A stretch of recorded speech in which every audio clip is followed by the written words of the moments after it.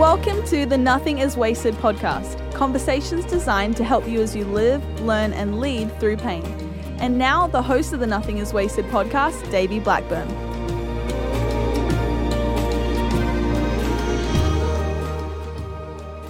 Hello, welcome to the Nothing is Wasted podcast. My name is Davey. I'm your host, and joining me, our co-host, Aubrey Sampson. Aubrey. Hey, Happy New Year's, everybody. Happy New Year. Aren't you sort of hoping, Davey, that like the clock strikes midnight and the 2020 curse ends, right? Like everything starts fresh It's at so midnight true. tonight.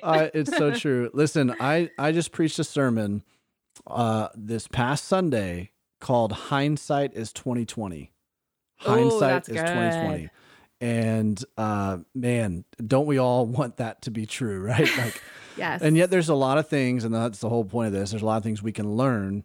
That's right. Only when we look in hindsight. And so we can look back on 2020, and there's a lot of things that God has been teaching us and is trying to lessons he's trying to get us to learn. And so it's just, we are all praying for, I don't know how you would qualify a less eventful 2021. I feel like, just a real kind of maybe normal. Peaceful. Just normal. What is normal? What is normal?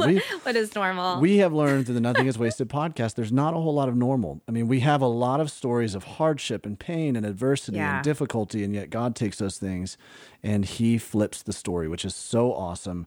So no matter what, we can walk into 2021 with that encouragement and that hope. That's right. He is faithful. He will keep being faithful into 2021. Hey, this is the last opportunity for you to do this. We'd love to get your feedback. And so if you can, we have a survey. We'd love to hear from you. If you can text NIW survey to the number 66866. Again, that's 66866. Or go to nothingiswasted.com/podcast survey. We're going to draw 10 people at random who filled out the survey and give away $10 Amazon gift cards. Love that. But this is an opportunity for you to speak into the vision and even the execution of the Nothing is Wasted podcast. We'd love to hear from you on who you would want to hear from, how you would want to hear from them. So please give us your feedback. We'd love to hear from you. Can I actually read one of the reviews, Davey? Because I think you're going to enjoy this one. Sure, yeah. It says, "This is my favorite podcast. Davey, I am old enough to be your mom, and I'm so proud of you for how you've shined your light to so many, even through your darkest, unimaginable pain. I love your compassion and your empathy for others and using your pain for true purpose for so many others struggling in all types of pain. May God continue using you for his glory." Wow. Isn't that sweet? That is very sweet. Well, she knows my love language. When anybody says I'm proud of you, for whatever reason, maybe it's the Enneagram 3 in me, but I get weepy. And this is so random, but there is a song at the end of a James Arthur album that essentially says, "I'm proud of you." And every time I hear that, I like tear up. The first time Christy and I's song is on this album, it's a different song on the album, but we were listening to it the first time we listened to it together. She looked over, she was like, "Are you okay?" I'm like, "Why I'm crying? I just need to hear that people are proud of me. James Arthur's proud of me. James Arthur's proud of me." Well, this survey person knew your love language, and she's very proud of you. Hopefully, it's not your actual mom filling out this survey, Davey, but I don't think it might actually be mine. I think this is a listener, and Aubrey, I think it's really authentic. Well, here's the deal. I'm really proud of you because I got to be a part of listening to this conversation that you have with Lisa Bevere. And it is an awesome conversation. It was very cool to see you guys connect. It was very cool to see you guys. I love getting the talk chance about to life interview her and ministry and walking with people, especially from this godmother perspective that she brings. Yeah, absolutely powerful. One of the things I love about Lisa is that she has been, in a lot of ways, a pioneer to help open up the doors for women to have leadership and to speak and to preach in church. And I know that the conversation has had a lot, especially over the past couple of years, there's been a lot of conversation around this, but there's a lot of church cultures, denominations, environments that are very resistant to that. And I know you have a lot of thoughts on that as well. I mean, I think the reality, Davey, is there's a lot of church environments that are still not sure if women can leave the nursery. You know what I mean? True. And so the fact that the fact that any church leader is willing to let a woman, not even willing to let a woman, I don't even like that I said it like that. When church leaders are catch the vision that the Holy Spirit has anointed women to lead and to teach and to preach, that gets me really excited because it has been far too long that misogyny has masqueraded as spirituality, and I'm over it. I'm going to be honest with you. I don't have a lot of patience anymore for it. Because, I mean, do we believe that God has anointed his sons and daughters? Yes. Do we see examples of women leading all throughout the scripture? Yes. Do we see Jesus empowering women? Yes. So in one sense, I understand people want to be honoring of God's word and Paul's words where he's telling women to be silent. I mean, we can't ignore that that's there. But we have allowed those to weigh so much heavier than every other thing we're seeing in scripture.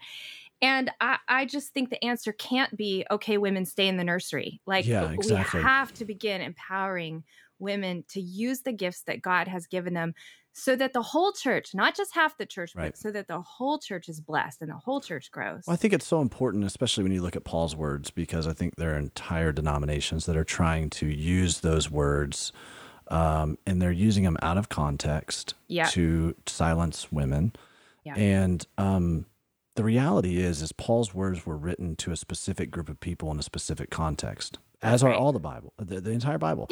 And you can't understand content unless you understand context. That's so good. And what he's saying when he says things like, you know, women should be silent and cover their heads, all that kind of stuff, he's speaking to a culture where you're not going to be able to influence people very well for the gospel because that culture that they lived in was a very suppressive culture in general. It was Middle Eastern culture. I mean, it still is in a lot of ways, especially, you know, more kind of Aramaic type settings and contexts and stuff. And so he's saying, hey, if you're going to live as a missionary here, let me help you walk through how to do this in a way that you're going to be able to actually have a voice so you don't discredit your voice right away. That's right. And so that the gospel can go forward in this specific context. And we live in a different culture now, and God's word is still true. The principles behind God's word is it can be applied in this culture in a bit of a different way than when we're talking about this passage specifically, right? That's right. That's right. What are some of the ways, Davey, as a church leader, that you've kind of moved in this journey, perhaps, you know, moving from, I'm saying moving. I don't necessarily know where you were when you started on this journey, well, that's a good question. How do you advocate become an ally for women? Well, if I can be honest and vulnerable, it's still a journey for me. I'm still kind of wrestling with, you know, a lot of what scripture says and what does it look like and how do I empower and how do I, you know, when I was pastoring a church, we were building an eldership, and all of the elders that we had walking, you know, in that process were men. Yeah. But to me, honestly, that was more like it was a different thing. It was more of a cultural thing for me. But even as I look back on it, and I feel like I need to explain, men are difficult to reach when it comes to faith. And so my aim in the church culture was I need to find some strong men that will attract men so we can reach men. It didn't mean that we didn't want to reach everybody. It just meant that, you know, we were seeing, just like most churches, a massive lopsidedness when it came to the ratios between women and men. You know, it's about 70 or 75% women. And so it was like, okay, women are more open to conversations of faith. They're more open to these kinds of things. So how do I intentionally go after reaching men? Well, let me surround myself with some really strong, you know, godly men, and then let's go after men. It wasn't necessarily like I'm not going to do, you know. But then even since then, my journey has kind of progressed because my babysitter growing up, she was the pastor my dad was working for was her daughter, okay? Or his daughter, right? Okay. And her name's Heather. And for quite a season, she was the lead pastor at a Wesleyan church up in Wisconsin. And I went and spoke there a couple of times. And I'm telling you, Aubrey, this church was unbelievable. Like God was moving in powerful ways. Yeah, I believe And that's what I love. My upbringing in the Wesleyan church empowered women quite a bit. Yes, for a while, I love that about the Wesleyan general church. superintendent of the Wesleyan church was a woman. That like the top leader of the Wesleyan church was a woman, Joanne Lyons. Love it. My grandmother led for a while the Wesleyan Women International. You know. Oh, what a cool inheritance. I love that. And so I kind of have fallen like in the middle of these camps a little bit, because I also was in the Baptist, tradition for a while. And so I've really been on a journey quite a bit. And so for me, I've been thinking, okay, how do I open the door for leaders, whether it's men or women, for the ones who are qualified, right? Yep. The ones who are supposed to be in that role, they're God-given, men and women. So how do I walk with them and open the door for them? I feel like that's part of my role, is just let me be a kind of a door opener, right? A door holder. And I love that you're even asking that, because part of my research in grad school has been on how to empower women in church leadership. And one of the big things is that men in positions of leadership have to open the doors. Men are the ones who will begin to make this change. And so I love that you're doing that. Yeah. And at least asking yourself the question, how can I do it? And you can begrudge that, especially if you're a woman who's really passionate about, kind of this movement of helping to empower women. Like, you can begrudge the fact that it's men that has to. Right. That's the reality of our culture right now. And whoever's in a position of power has to open the doors for those who aren't. Yeah. Exactly. And so it would be, it's just not intelligent of us to not recognize that. Right. To go, that's kind of how things are. And so in order for us to make change, those of us who would consider ourselves allies, we have to help open the doors to make those changes happen. So all that is to say, I'm still on a journey. I'm still wrestling with all this stuff. So I'm being vulnerable right now and just going, okay, I'm still trying to figure this out and holding it in open hands. That, but, Davey. But yeah, I love and value preachers like you, Aubrey, female preachers who bring the word. I was just showing, a friend of mine who was asking about the podcast. And I was like, yeah, we have this co-host and she's unbelievable. So I was showing him a clip of you preaching and he was like, wow, she's nice. Dynamite. That's amazing. So praise God. So back to our original conversation. I'm proud of you. Oh, look at that. Full circle, Davey. Thank you. But Aubrey, what about you? I mean, you're in this master's course with all these women who are studying to be leaders, going into ministry. I'm sure you guys have had lots of conversations about this. Yeah, we talk about it all the time. I think as women, especially as women who are in leadership, there's sort of that shared experience of like, wow, this has been a hard road. You're taking new ground. And sometimes it can be really hard. I was just remembering, Davey, one time, one of the first sermons that I preached, afterwards, a guy asked me if I was on my period. Excuse me? And that is a microcosm of what women deal with when they try to step into these arenas, right? That like the men are willing to say whatever they're going to say to try to put you back into your small little space.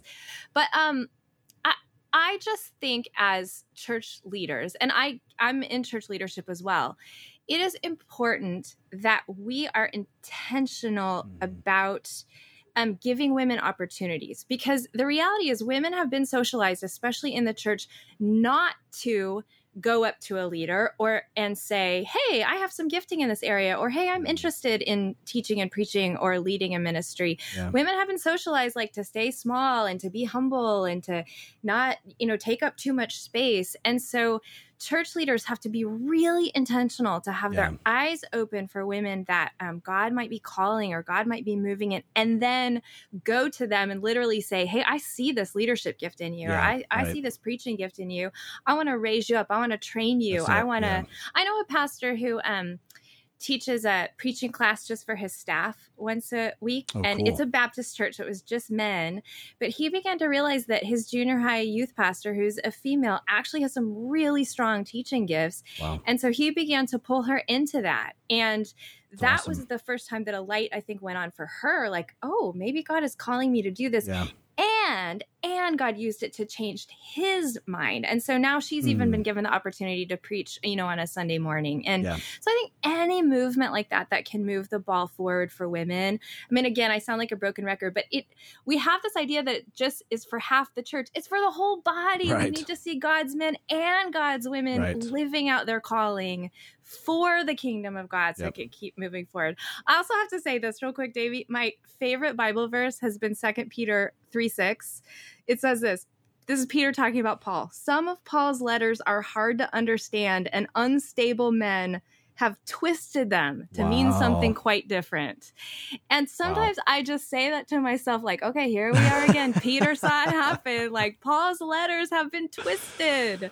Wow. And again, the heart of God, if we look from Genesis to Revelation and we see the hermeneutic of how God has revealed his will for women through women, there is no doubt that God's heart is for women to lead and preach and, work side by side with men as co-ministers, co-laborers of the gospel. That's great. Hey, well, I am so excited for our listeners to hear my conversation with Lisa Bevere, partly because I got to do it, but mostly because Lisa is such a wonderful woman of God and has a lot to say about her own experience of suffering and about how we can find God in the midst of it. So let's go ahead and listen to my conversation with Lisa.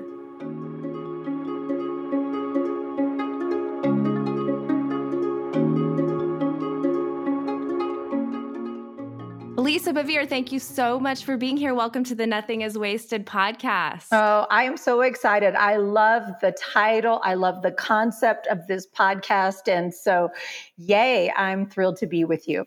Well, we're so thankful that you're here. For our listeners who may not know who you are, can you tell us a little bit about yourself? Well, I am a half Sicilian, grandmother to Love four. That already. Mother to four men. So I have men raising, let's see, they're 26 to 33. I always get their ages wrong. Been married for 38 years to the guy who led me to the Lord on our very first date, which should have been illegal. And I have been traveling and speaking to empower women and mark pathways for the last 30 years. I turned 60 this June. And I believe the first 30 years you're learning and growing. And then the next 30, of course, you can always learn, but you're no longer growing, you're building and learning. And then that last 30, you should be imparting and marking some pathways. And so that's kind of my focus right now. I've had the privilege of traveling and speaking all over the world. My husband and I, we run an organization where we are committed to giving away more books every year than we sell. And to that end, we've given away, I think we're at 41 million individual resources. That's awesome. In 111 languages. Amazing. And I have a New York Times bestseller. I am going to tell you absolutely nothing happens when that happens. You might even have one. You don't even get an email. Sad. There's no plaque on your wall or anything. Well, we made one, but no, you don't get one. But this is also the humor of God. Because see, God is more excited about the books I give away than the books I sell. Amen. So that's heaven has a very different economic sense of structure. Humor. Yes. That's right. Yes. Well, hey, speaking of books, your new book, Godmothers, is out.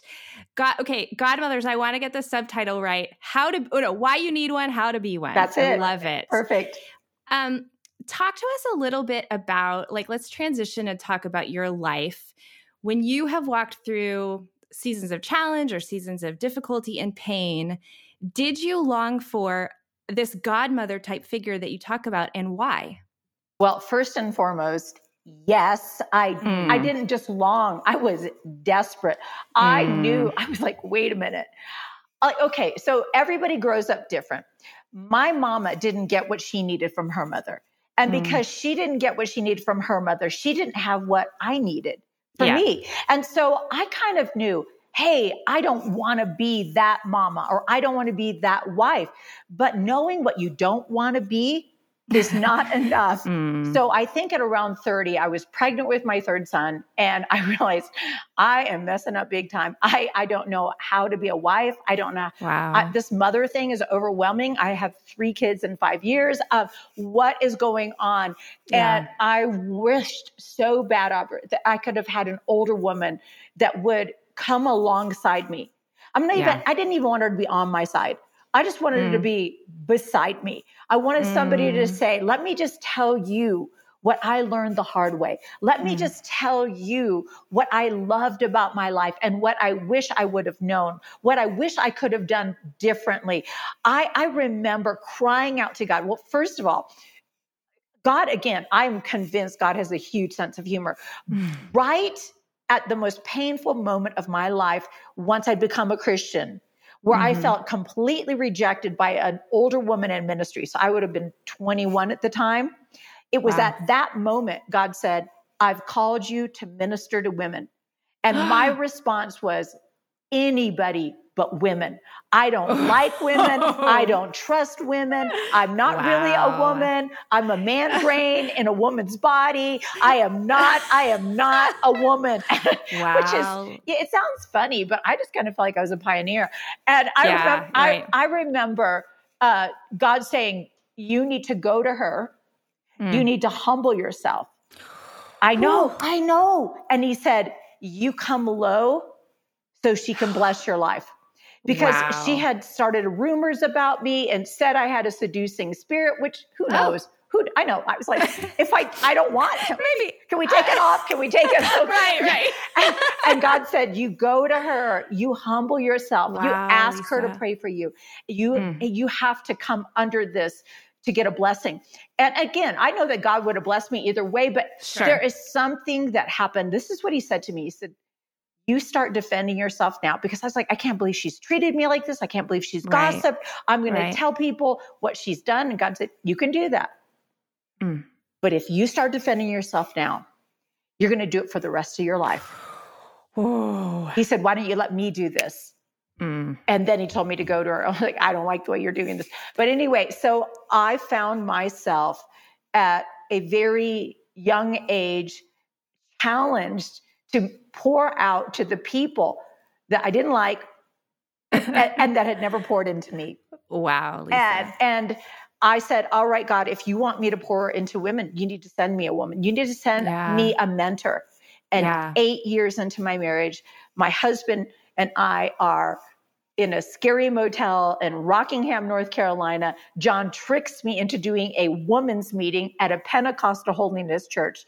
Come on. I mean, do I look like I should be I was definitely not. I'm like, I have double pierced ears. They're going to stop me at the door. They can't even wear pants. This is a joke. And John was like, I just think you're supposed to minister to women. They're just in so much legalism. I'm like, wow. I cannot believe you've done this to me.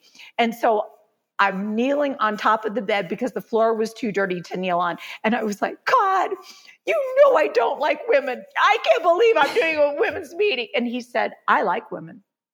And it was just this moment. Wow.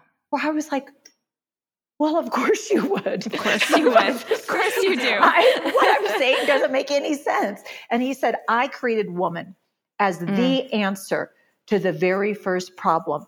And he said, long before there was a fall, there was a problem. And that was, it is not good for man to be alone.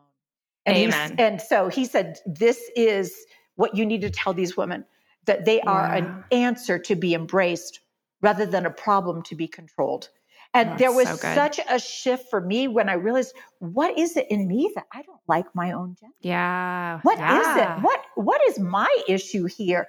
And I had to dive into the word and not listen to the tones that I had heard from the pulpit that shamed women or belittled their involvement or made it sound like they were less than a God creation, that they were that they were an afterthought instead of almost the afterglow. I mean, like this incredible crown of creation, so I started to just say to women, you're an answer, not a problem. So good. And they would start crying just hearing that, because that problem mentality, my femininity is a problem. Now they think it's okay everywhere outside of the church. But it's not okay in the church. And what does that do to us as women? When our Father is our creator, when the eternal realm is saying that we are less than, of course it's confusing to think that, well, no, I have value, but I don't have value in the places that matter. And so I think for years, women have tried to act like men to get their value. And now, we are finding out that we have voice and beauty and strength, but we also are finding out that we don't grow in health and isolation. We need community. We need connections. And so a godmother would have been somebody that would have come to me and said, Lisa, I see these gaps and I am committed to your growth. I'm going to help you course correct. I'm going to help you fill some of the things. All of us have gaps in our lives that are met by God. There's God-filled gaps that people can't meet. Right. But then there's gaps that we have where we meet for one another within community, in relationship. That's right. Older women teach and train the younger women. What are we supposed to teach and train them? How to love their husbands and train their children. But what we've got is women trying to train their husbands and loving their children. That's so true. I mean, the truth is, it's easy to love your kids. It's sometimes not so easy to love your husband. Yeah, I mean, there's some truth there, right? So we got to get these things right, because I'm in empty nest season. And you know what? I am loving it. I am beating my husband at Splendor, Monopoly Deal. We listen to podcasts during dinner. So fun. It's so much fun. Great season. Yes. Yeah. I told him, I'm so glad I like you. But there's a lot of people that when their kids leave, they look at one another and they say, what do we have in common? And so I started to just cry out, and God said, you're not going to get it. What you've looked for the last 8 years or the first 8 years of your marriage, you're just going to have to be it. And I said, I don't know how to be it. And he said, everything you wish another woman would have been to you, you begin to be. Write it backwards. So Lisa. Sat there and I reverse engineered what she would look like, how she would respond. Even, like maybe you haven't ever, but I always felt disapproval. I mean, I would end up at church with, the wrong outfit on or my slip hanging down. And I always felt disapproval. I never felt like, bless her, look at her. I remember that when my kids were young. I always felt disapproval. I didn't feel that they were coming alongside me to lift me up. I felt like they were saying, no, we're going to push you aside. And I'm going to be honest with you. I look at you and so many of the young women coming up. You guys are so much smarter, so much more well-educated. There's a vibrancy on your life. And I'll kind of tell the story as a tattletale on me. I was invited to do this conference by this young woman who had read all of my books and loved my books, and they had become life to her. And she said, I want you to come and speak at my women's conference, like a youth conference. I said, I'd be honored. And so I come in early so I can see her, meet her, spend time with her. And she gets up there on Friday night and she preaches my message. No. Telling you the truth. 10 times better than I've ever preached it in my life. Oh, Lisa, I don't believe that. No, I'm sitting there and I'm watching it. And you mentioned Christine Kane. I texted her and I'm like, okay, what do I do? I'm experiencing something right now that I never thought I would experience. And I told her, and she was laughing. And I was sitting in the service and I heard the Holy Spirit say, be very careful, Lisa. He said, you don't want to despise the answers to your own prayers. He said, you've prayed that the next generation would go further and farther. And now you're seeing it. And you're thinking, well, they didn't have to pay the same price. It hasn't been hard for them. He said, are you angry at me because I am generous? And I immediately remembered Eugene Peterson's interpretation of that parable about all the laborers going out and the ones that had borne the whole strength of the day. And I would not even describe myself that way. There are people that have gone long before me that have carried the weight of the full day of the sun. But I remember they're all like, wait a minute, those people only did half an hour. Why are they getting paid while we did for 12 hours? and like that doesn't seem right. And Jesus is like, friend, did you not agree to do it for this? Oh yeah, I did, right?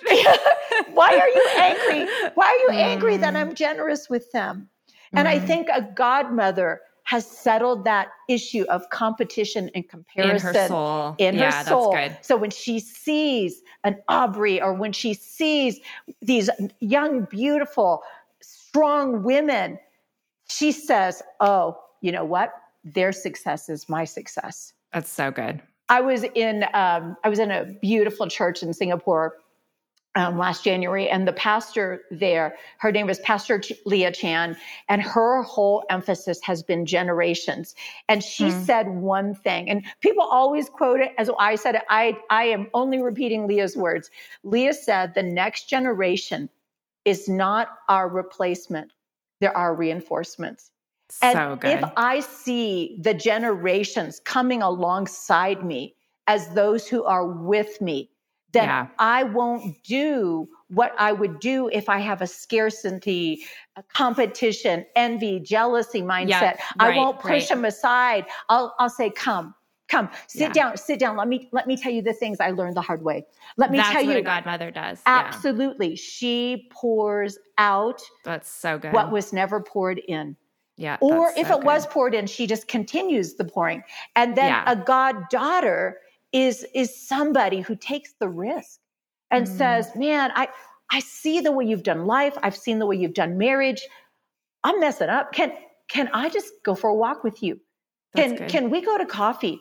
We don't have to make it hard. It doesn't have to be, can you do a 13-week study on how to be a good mom? Right. Let's just go to Target together and talk about life as we're shopping. It should be organic. And, the idea of godparents is an early church concept.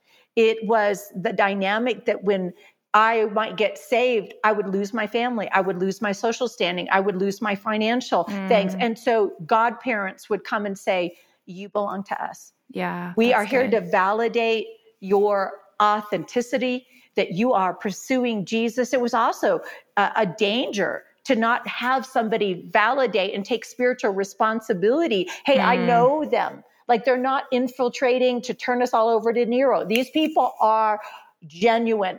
And so they would come alongside and they would be there at turning points and crises. And here's the thing I think, and just even in our day and in our time and the whole theme of this nothing wasted, this whole theme, tragedy and crisis is often the greatest catalyst for growth, not just for ourselves, but for others.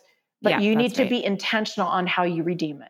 Yeah, that's one of the things that we talk about on this podcast a lot is that God always wants to turn stories of pain into purpose, but you do have to be intentional about partnering with him to do so.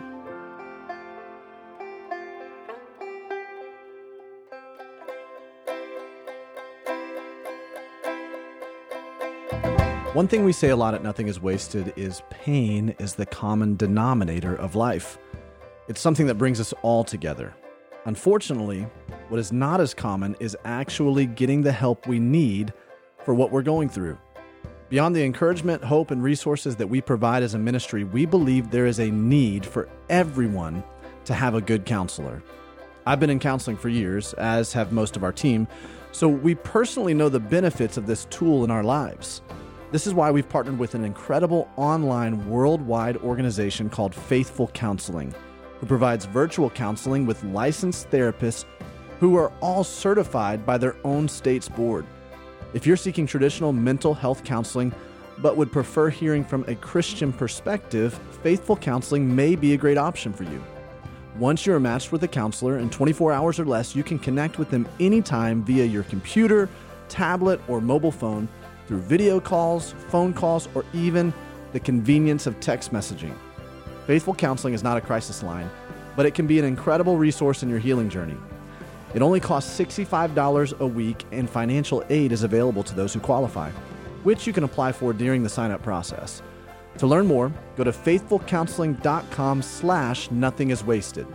If you sign up through that link only, you will receive 10% off of your first month of counseling just for being a part of the Nothing is Wasted family.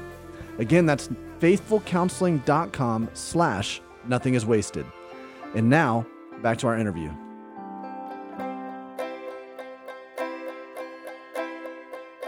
Lisa, one of the things that you said earlier was that I was just thinking about how connected it is to 2020. And I won't say it exactly right, but you talked about the importance of connection, especially in times of isolation. Yeah. And right now, the whole globe is feeling that sense of isolation, I think, and that sense of scatteredness and that sense of really suffering and heartache, in light of thinking about godmothers and what it means to have, someone walk alongside you or being a goddaughter and receiving that, how do you feel like that fits? How do you do that in 2020 when we're all so isolated and the world is so heavy right now? Well, I mean, I think people even just listening in on this conversation is one of them. I do think that you can get connected with people through podcasts. You can do resources. You can get a hold of books. You can pick up the phone and call. Remember, we used to talk to people instead of thinking they were yelling when they were texting. I mean, we need to be people that we hear tone. If I have a friend that is on my heart, I'm going to want to, before I'm going to really believe she's okay, I want to hear the sound of her voice. I want to know. And so I also think that there is this incredible pressure and fear to perform for this anonymous audience. So true. That I didn't grow up with.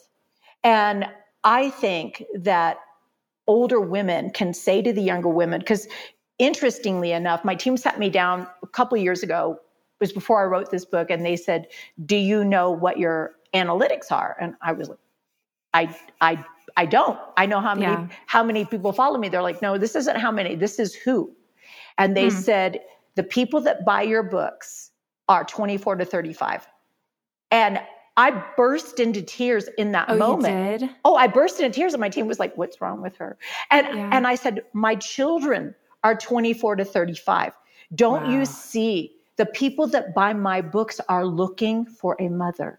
That is what they're looking for. So I decided I'm going to be super intentional to offload what I wish I would have known and what I am learning and mark those pathways, create pathways for them.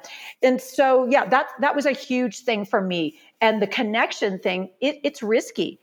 Yeah. You cannot connect virtually with everyone. There are going to be people that are going to hate what you say, no matter how clear you say it or how often you say it, or, and those people, they don't deserve the right to speak into your life. People that have never seen you cry or heard pain in your voice should not be allowed the privilege of voice in your life. Yeah. And again, I'm not saying, yes, I'll read C.S. Lewis and I know I'll never meet. I'm not saying, I feel like you have to but that clarify. Real intimate relationship. Yes. There needs to be somebody that is safe. And the way I try to unpack it in the book was, there are people who are in your room, and people that are in your room are different than the people who are in your corner. So people that are in your corner, they're the ones that are up close. We think about a boxing ring. They see when life's beat you up. They're there to give you like a drink of water and hydrate you. They're there to say, hey, you need to do this, or you need to stop being afraid of that. Oh, and you're saying, I can't do it. And they're like, yeah, you can. Yeah, you can. That's the people in your corner. Life has taught me, if you have 2 or 3 of those people, you are a wealthy person, because those people are rare. These are our iron sharpening iron. Hopefully if you're married, your wife and your husband is that for you. But it's those are people that you want to have close, and you want to go to them when you want to hear the truth. Those are the people that are going to ask you the questions you don't want to answer, and tell you the truth you don't want to hear. But you go to them. Right. Because you need that. You want that sharpening. You can call everybody else. You could put on Instagram, all men are whatever. And then everybody's like, you're right. And then you call somebody like, you've got that friend who's like, nope, girl, you shouldn't have done that. What are you doing? You need to call me. So we all need somebody like that. And I think as a godmother, you can tell the difference, and you can be that to other women. And so we've got those intimate, and then you got the room. And here's the thing about people in the room. They usually will clap for you while everybody else is clapping. But if they leave the room, you shouldn't go chasing down the hall. You love them if they come back in, but you don't chase them down the hall, because sometimes you have friendships for a season, and that season shifts. It doesn't make them wrong and you right, or, it just means that sometimes they leave the room, and you don't attack them. You don't slander them. Why are you leaving my room? You don't leave your post in the spirit to chase after them. Yeah. But you always have a heart of welcome. But then there's people that are outside of the room. They're outside of your corner. They're just like, of course, I'm not talking about loving your neighbors. Of course, I'm talking about this audience of critics. Yes. Those are the people that you should not give them more attention than you give your actual relationship. That's good. Or more like power over you, even emotionally. You should never give anybody that much power.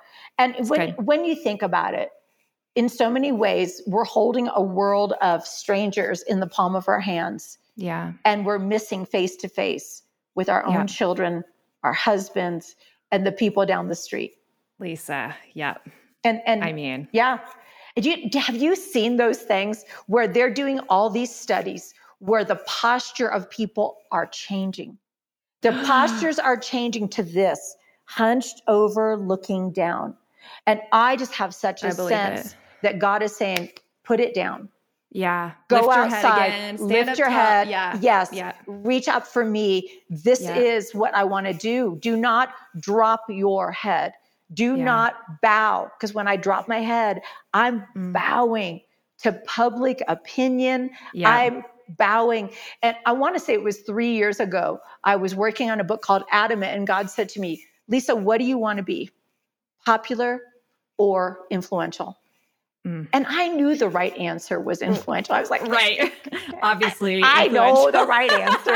So I said influential, because I was actually feeling really misjudged, mistreated, misrepresented. So I was having a pout moment. And I always find that when I'm pouting, God never is like, I am so sorry. He's never like, let's keep staying in this feeling sorry for ourselves he's like, moment. What do you want? And I was like, I want to be influential. And he was like, okay, look up the meaning of the words. So I looked up the meaning of the word popular, and it means common. It means trendy. It means the masses or the general opinion, generally held based. Yes. Yeah. But the definition of influential means powerful.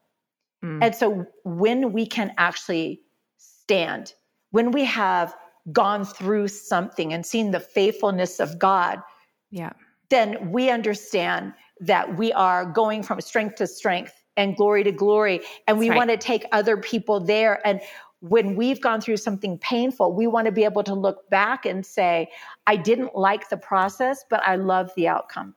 And that's good. And this struggle is for your strength. Yeah, that's good. Lisa, one of the things that you mentioned before we got on here was something painful about your first speaking engagement. And I want to hear that story if you don't mind sharing it. Yes, this is my husband. Okay, so first of all, I have to put a little disclaimer. My husband was a youth pastor, and he would tell me, hey, listen, I really feel like you should say something to the youth girls. And I just think, I'm up there speaking, but I think they should hear from, a young woman. And I was probably 26, 27 at the time. And I'd say, well, I'm not some package deal. Just because you're the youth pastor doesn't mean I'm a youth pastor. And no, I'm not getting up. And he'd say, well, you just need to be ready. I'm going to have you get up and just greet the girls. I'm like, well, you just need to be ready. I'm just going to leave the building if you do that. I mean, I love it. We're talking about, I've been married 38 years. We're talking first couple of years. And I love it. John was always pushing me out of my comfort zone. And he would trick me into it. He would hand me the mic, and I would say something out of God's mercy and love for the young girls in the room. It would be anointed. And then I'd get in the car with him. Then I'd be like, don't you ever pull a stunt on that. Why did you do that to me? Ever. And my husband would look at me and say, you know what? You act like you're in control of your life. You're acting like Satan. And I was like, what? Wow. What? That was a big leap. That was a big leap. Satan. He was like, your life is not your own. You were like, I will or I won't. And I was like, Satan was like, I will ascend. I'm not trying to ascend. I'm trying to hide. I'm trying to hide. I don't want that microphone. I don't want that stage. Absolutely. I'm like, you stop talking to me like I'm a congregation. I'm your, one-eyed wife. I had lost an eye to cancer when I was 5. So I felt like I should be laughing at that. Yes. No, you should. It is hilarious. I'm like, I'm your handicapped, one-eyed wife. You can't talk to me like that. I can't get up in front of people. I never got up in front of people in high school. I was never a cheerleader. I was never anything. I hid. And John was like, well, I don't care. You're not your own. You were bought with a price. I'm like, stop it. Stop it. Gospeling me. Yes, stop preaching the word of God. So he got it. So he tortured me with just these little 2-minute greetings, which like sweating. And then he comes to me and he said, I am going on a missions trip to Trinidad. I feel like you should speak. And he was the college and career pastor, and there was a high school pastor, there was a junior high pastor, there was a singles pastor. There was lots of men that would have been happy. I said, no. I said, no, I'm not speaking. And he said, well, I want you to really pray about that. And I'm like, I'm not going to pray about it.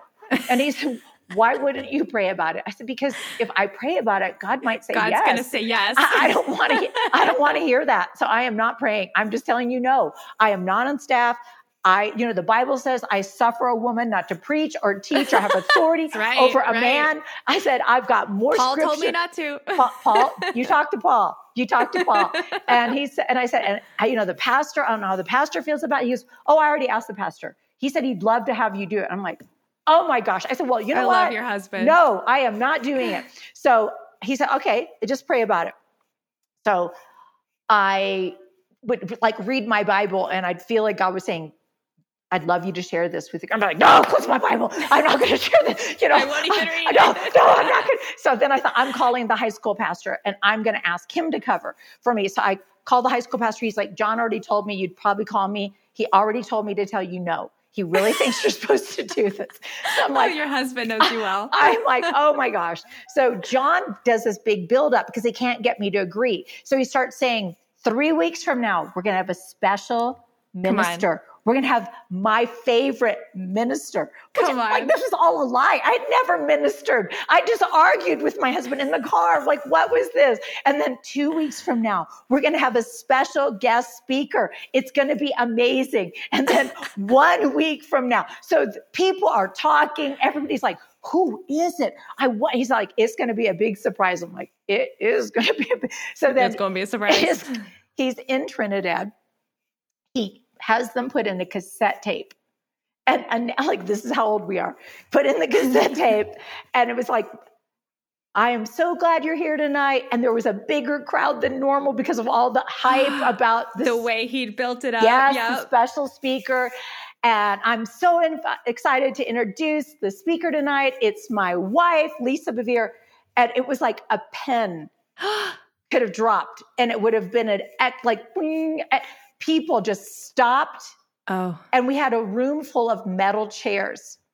And all of a sudden, I'm in the back of the room with people standing up, folding the metal chairs. No. Yes. You know how the stacking things, throwing them into the stacking thing as they walk past me and say, I'm not going to have a woman speak to me. This would have been Lisa. In 87, 88. Yeah. And like I told my husband, I feel like half the room left. Yeah. Whether that is accurate or whether that is just what it felt like. I sat in the back till the last person left, went up to the front, shaking pretty much because I'm hearing all those. I suffer a woman not to preach. Yes. You don't have a head covering. I mean, like I'm hearing all this dissenting voices. And so I'm thinking, I want to be scriptural. I'll just read scripture. That's all I'm going to do.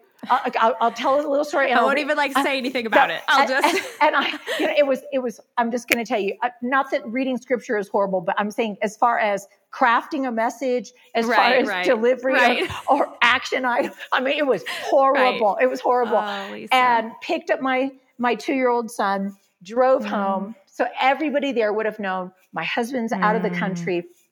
Bless your heart. Give him a bath, put him to bed. And this is the scary part. We were so poor that we did not have curtains, but we had a fenced in backyard. So in my mind, because we had a fenced in backyard, it was okay not to have curtains in our bedroom. Right. That kept you safe somehow. Right. And so I go into our bedroom. I take off all of my clothes. I put on my pajamas. Yeah. And I climb into bed. I turn off the light. And as soon as I turn off the light, I hear pounding on my bedroom window. I hear pound, pound, pound, pound. And of course, I'm like panic. Lisa. And, oh yeah. Panic. And I'm frozen. And I heard the Holy Spirit say, turn on the light. And I thought, if I turn on the light, they'll see me. And he said, they need to see you. And I flip on the light, and it's like a boldness came in me. I flipped on the light. Then I went outside, flipped on the other light. I called the police, and there was two men. They had climbed over our fence and then climbed back over. The police showed up. And so when John came home, I told him the story, and he listened, and I expected him to say, wow, that I will never put you in that position again. And I was like, I'm not ever speaking again. Like, that was terrifying. And, I could have been, my safety was at risk. And John said, I'd love to tell you you're never going to speak again. He said, but I can't, because there's too many young girls watching you. And it makes me want to cry. Yeah. I mean, Lisa, the faithfulness of God. Wow. And, here's the thing. None of us know what is on the other side of our obedience. That's right.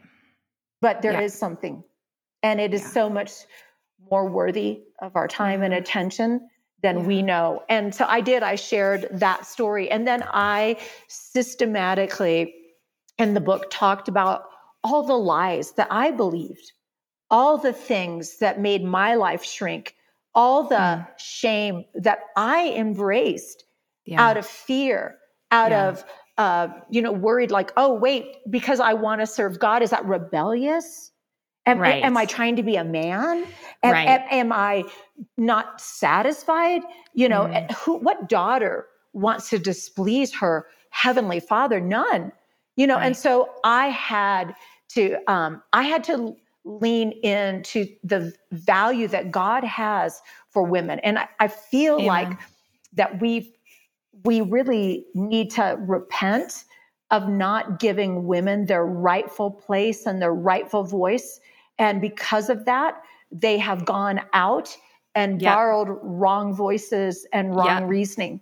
From outside of the church, or from people who've left the church in anger, and now they're discipling a whole generation. In offense, I see that. In offense, yeah, and it's almost like, well, of course we made this happen. We drove this. I'm with you. Yeah, I feel like, Lisa, you've been a godmother to me in this moment. I have been in churches where I've spoken and I've had men get up and walk out. And so I almost want to cry. I just appreciate you. I really do appreciate your voice. I'm sorry that happened to you. I am too, but like you just, in one sense, God is in it, because, they wouldn't stand up if the enemy wasn't trying to squash what God had called you to do. Just like that night, if the enemy didn't want to stop you, those men would not have come knocking on your door. So I'm grateful that you it's horrifying you had those experiences, but I'm grateful because obviously the Lord has anointed you to empower other women and men as well. Yeah. I'm grateful for your voice. And as horrible as it is, I'm actually thankful for it. Yeah. It brought a clarity. It worked some courage into my life. This is something I fear that is a lie that we've believed for a long time. In the book, I talk about how I met this beautiful young minister. Her name is Hosanna Wong. Oh, I know Hosanna. Yeah, I met her years ago. We did a conference together. She got up, she did spoken word, and God just said, put her in your heart. Carry her as a goddaughter. And so I turned to her and I said, I'm going to give you my number. And I just said, I want to be there for you however I can. Yeah. And over the course of the next couple months, I had no idea that she was going to go through literal, like, hell. Like everything that she ever believed in, everything that she ever stood from was lost and stolen. She was maligned. All this stuff was going through. And John and I were ministering in Indonesia. And I found myself, we were doing a marriage conference in Jakarta, and I found myself burdened for Hosanna. And so as soon as I got home, I called her and I said, Hosanna, what is going on? And she was like, nothing. I said, no, something is going on. And I said, Hosanna, there is a spirit of discouragement that is trying to shut you down. And the quieter she was, the stronger I got. And I said, listen, this is an attack of the enemy. And I just said, Hosanna, I'm sorry that you thought you could be a warrior without a battle. I'm sorry that you thought you could be a hero without a battle, but it is a lie. And you need to get off that sofa. You need to shake yourself. You need to stand up, and you need to begin to speak the word of God over your life. And I remember at the time, I thought, Lisa, this is jet lag talking. Hosanna thinks you're crazy. She's a sweet, little bit Asian culture. Like, you are yelling, you are being Sicilian, right. And the you quieter, need to turn that volume down a little bit. And then I just basically hung up. Well.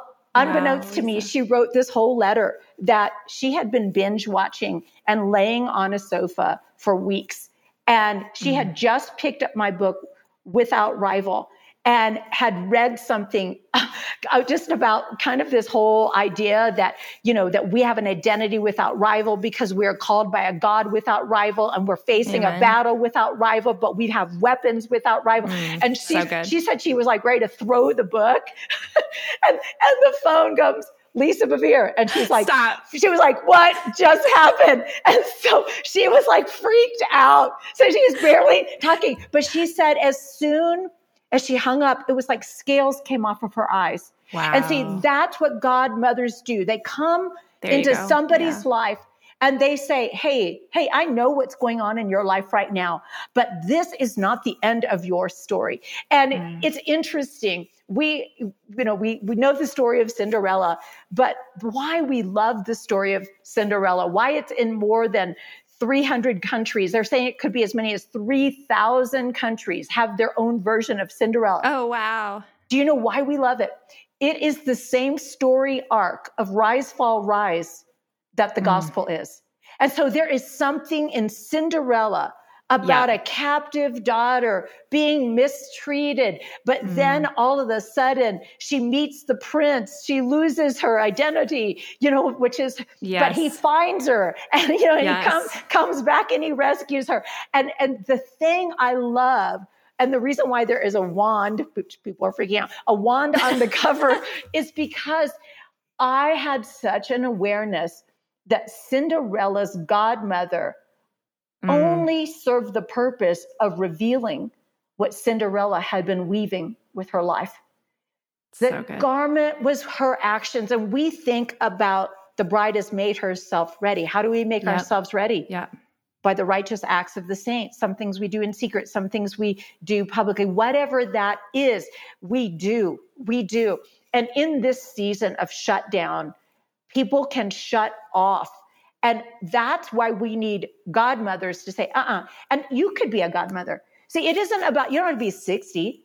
Yeah. You just have to be caring. You just have to be more mature than somebody in some area. You don't have to know everything. You just got to know something. And the older women are charged to teach and train the younger women. And it seems like right now, the older women, rather than teaching and training and blessing, they despise them. They resent them. They try to be them. They try to look like them. I've been growing out my grace since last November. My husband is not happy, but I am like, what? That's amazing. Good for you. I'm like, it's happening. But I told my husband, when do I get to be 60? Yeah. Like, this is the optimum time. I want to celebrate. He said, well, you look younger. And I'm like, but I'm not younger. And I don't want people to say, gosh, when I'm 60, I hope I look 45. Look like Lisa Bevere. I want them to say, I hope I act like her. I hope I embrace my age. I hope I take, and again, it's not really about my hair, but I'm just saying, why? I know, right. Why? Why can't older women have a beauty in them that is hard won? Yeah. So that nothing in their life is wasted and nothing in their life is hidden. And nothing in their life is shamed. It's redeemed. That's right. That's right. Lisa, thank you so much for your time. This has been such a blessing. Let me ask you just one final quick question. We've got a lot of listeners on here that are hurting, that have walked through a lot of trauma and are probably longing for a word from a godmother. Would you just speak something over them? Yes. The word of God, I love it because it's eternal. And it speaks to us in our seasons of darkness, and it speaks to us in our seasons of despair. And what I have had such a sense, and I just hope that you will hear this from the heart of God, is that God is saying, I know the plans I have for you, says the Lord. Plans to do good and not to harm you. Plans to give you a hope and a future. And what we do is we look at our lives and we say, all I'm seeing is the enemy's scheme.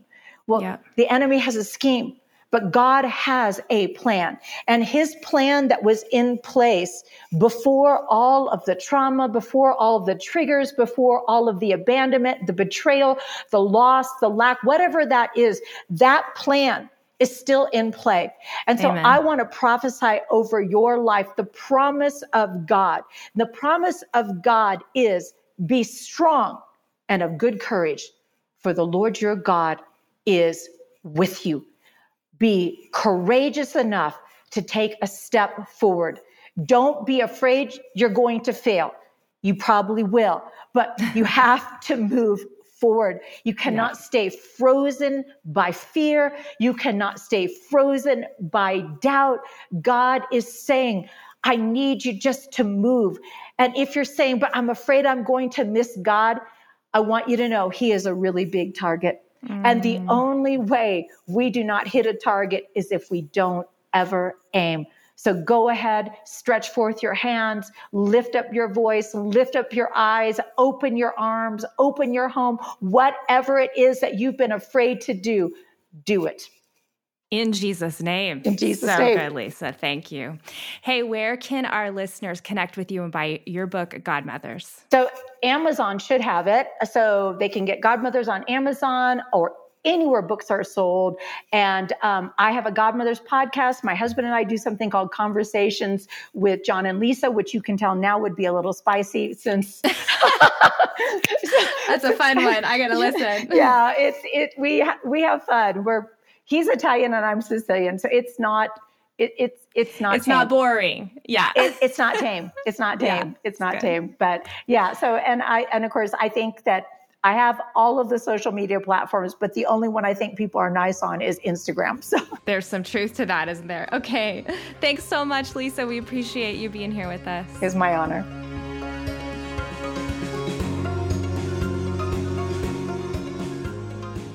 Aubrey, well done. That was awesome. Thank you. Wasn't it so fun? It was such an incredible experience. I feel like you were pulling some gold out of Lisa there. I mean, Thank you. That was my goal. That was my goal. She's got a lot of gold to pull for sure. Mining for gold. Hey, listen, we want to thank Sleeping at Last for providing all the music for the Nothing is Wasted podcast. Go and listen to his music anywhere music can be downloaded and streamed. And we'd love to encourage you to rate and review us on Apple Podcasts. We would love to hear your feedback. And man, it's so helpful to us. We also want to encourage you to take our survey at nothingiswasted.com/podcast survey. You can also text the word NIW survey. That's one word, NIW survey to 66866. We want to hear from you. Be sure to follow us on Instagram at Nothing is Wasted Ministries. You can follow Davey at Davey Blackburn. You can follow me at ObSamp. Aubrey, on Monday, so this Monday, I know this is going to be outside of our norm. Normally we release on Thursdays, but for the first episode of 2021, we wanted to do something special because we have a massive release, a launch that we want to share with you. And this is exciting. That is with our Nothing is Wasted certified guides. We have 19 certified guides who have gone through about 4 months of training to be able to help you one-on-one through the Pain to Purpose course. And so starting in January, you're going to be able to hire a coach or a certified guide if you want some help through the Pain to Purpose pathway. I love it. Next, on Monday, this next episode, we are bringing some of those guides on to talk about a little bit about the process, talk about what that looks like, how they've benefited from the Pain to Purpose process themselves. You don't want to miss this conversation that Aubrey and I have with the director of our coaching program and with a few of our Nothing is Wasted certified guides. They have incredible stories and incredible insight. So let's take a listen to this little clip.